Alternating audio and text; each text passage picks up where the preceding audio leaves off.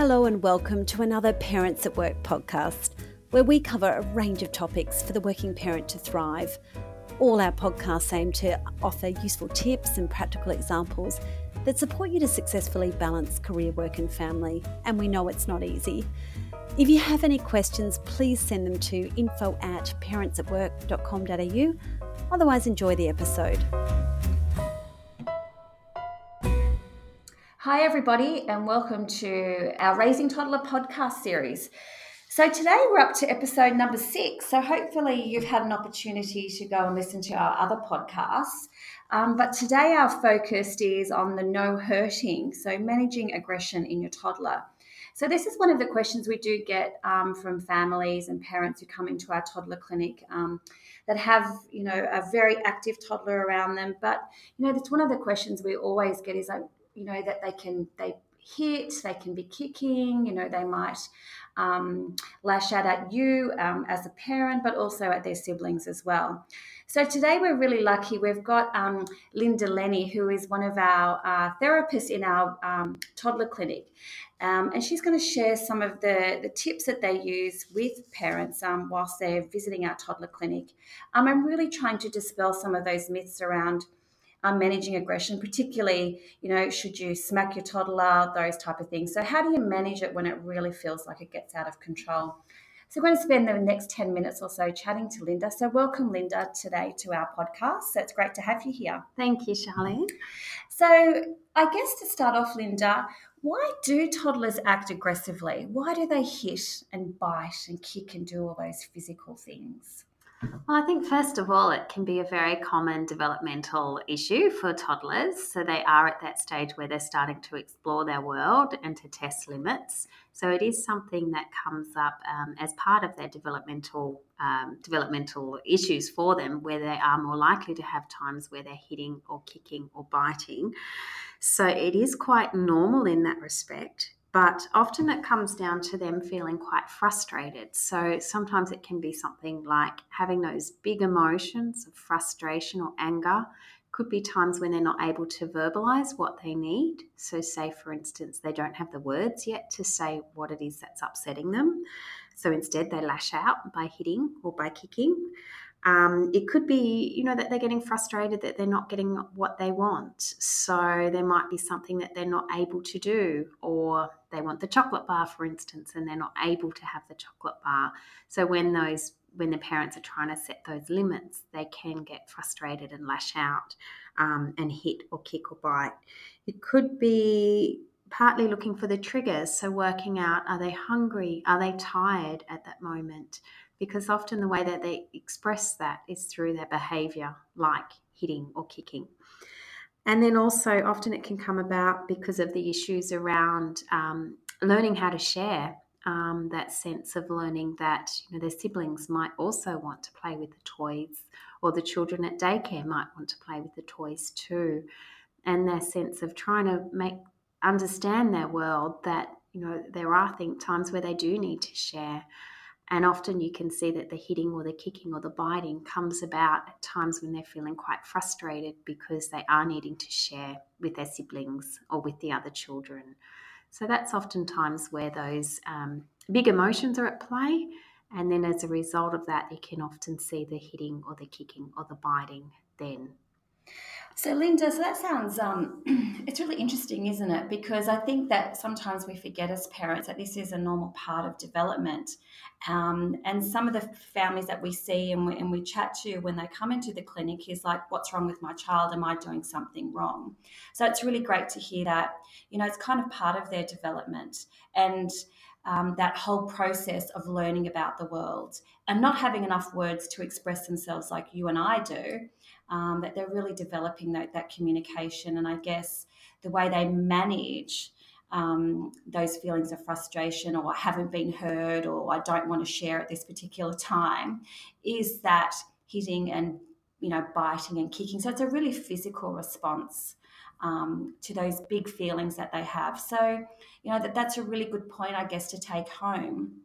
and think about that. Yeah, and sometimes they can do it because they're overexcited, for instance, as well. Yeah. And they can see it as a bit of a play that if they hit their parent, they get an immediate response. Or sometimes they can do it as almost like an attentional thing where they do it and almost look for that reaction.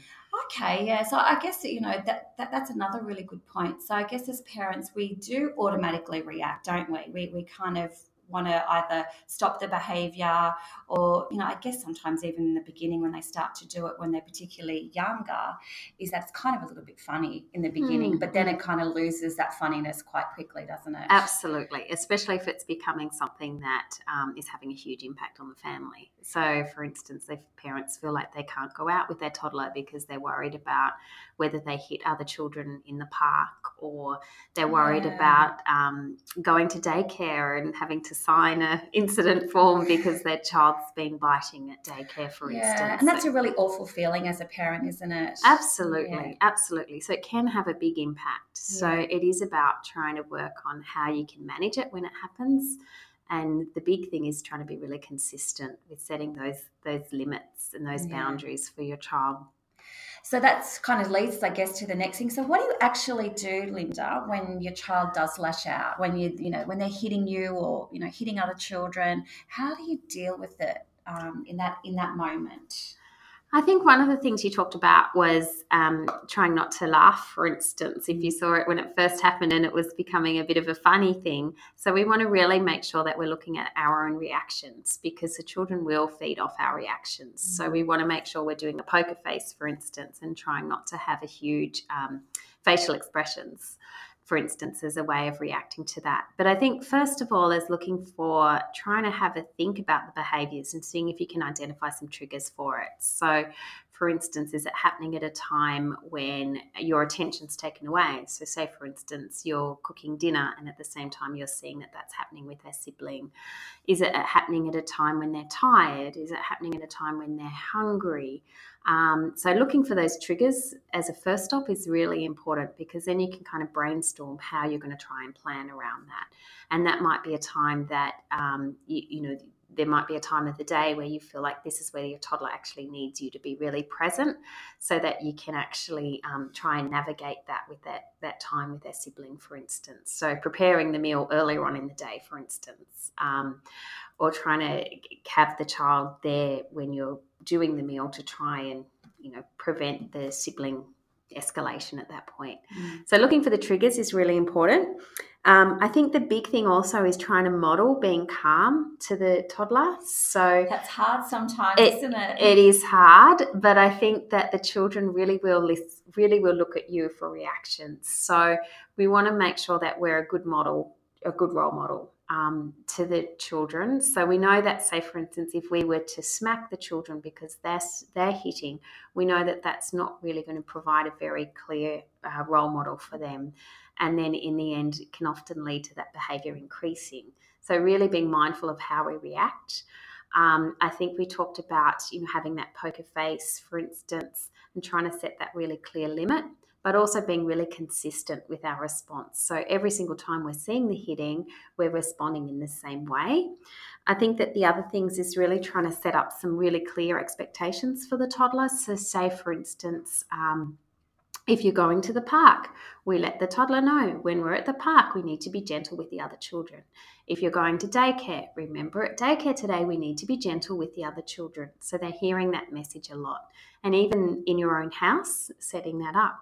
So remember, in our house, there's no hurting, so that they're getting to hear that message really loudly and clearly about what you're actually expecting. I think then if it's actually happening, so we're trying to avoid it happening in the first point by looking for those triggers and trying to jump in really early. But if you get to the point where it's actually happening, where you're seeing your toddler hit, then we want to make sure that we've got a good response to that. And what we often talk about is setting a really clear limit. So depending on the age of the toddler, we might be doing something like just getting down to their level, holding their hands, just saying really clearly, there's no hurting. Looking away and saying again, there's no hurting. If they're a little bit older, you might take them away from the action for a little bit. You might, move them to a corner, for instance, or something like that. But we want to make sure that we're doing that consistently every single time. And if we see that really simple, there's no hurting, then what that's meaning is that it's being really nice and clear to the toddler. We don't want to get into a really long explanation like there's no hitting me, there's no kicking me because it makes me feel sad and it makes me feel upset and blah, blah, blah, blah, blah, because the children won't hear that. We just need to keep it nice and simple. There's no hurting. Just so that they hear that one clear message. And we need to do that consistently every single time that you're seeing them where they are hitting or kicking or biting. Right. And I think the other thing that goes with that in terms of what we can do is making sure that we're then really key to praise the opposite. So the next time you see them being gentle, thanks for being gentle, really telling them when they're doing the right thing and giving them the attention for that. Thanks for playing nicely with your brother today. So they get to hear that message for when they're doing the right thing. So it's asking more of what you do want, not what you don't want necessarily. Yeah. But also, I guess, from what you're saying, our response has to be really, like you're saying, consistent, but also calm. So you can't kind of let it go some of the time. Yeah. If it's one of those behaviours you're trying to target, then it's every time. Absolutely. And it's quick and it's clear and it's calm and it's at their level as well. Yep, absolutely. Yeah. Well, there's some great tips. So I guess, just to end on this, if you have an aggressive toddler, does that mean they're going to grow up and be aggressive as they get older? No. As we said at the beginning, it is one of those developmental milestones that toddlers do go through. And it certainly doesn't mean that because they're being aggressive as a toddler, it doesn't mean that's going to continue into adulthood. And especially if you can really jump in early and really try to model those good pro-social skills that you want to see your toddler doing, then we know that it will, drop off in time. So. Excellent. Well, that brings us to the end of our episode today, talking all things aggression with toddlers. So it's just hopefully you got some key tips to try, and we'd be keen to hear about how they're going. So thanks to Linda today for joining us and sharing all her skills and expertise on sorting out and helping our toddlers. So I'm Charlene from Karatani, and thanks for joining us for episode 6 today. Our next episode, we're talking about fussy eating and toddlers. Thanks, everybody, and enjoy your toddler. Bye.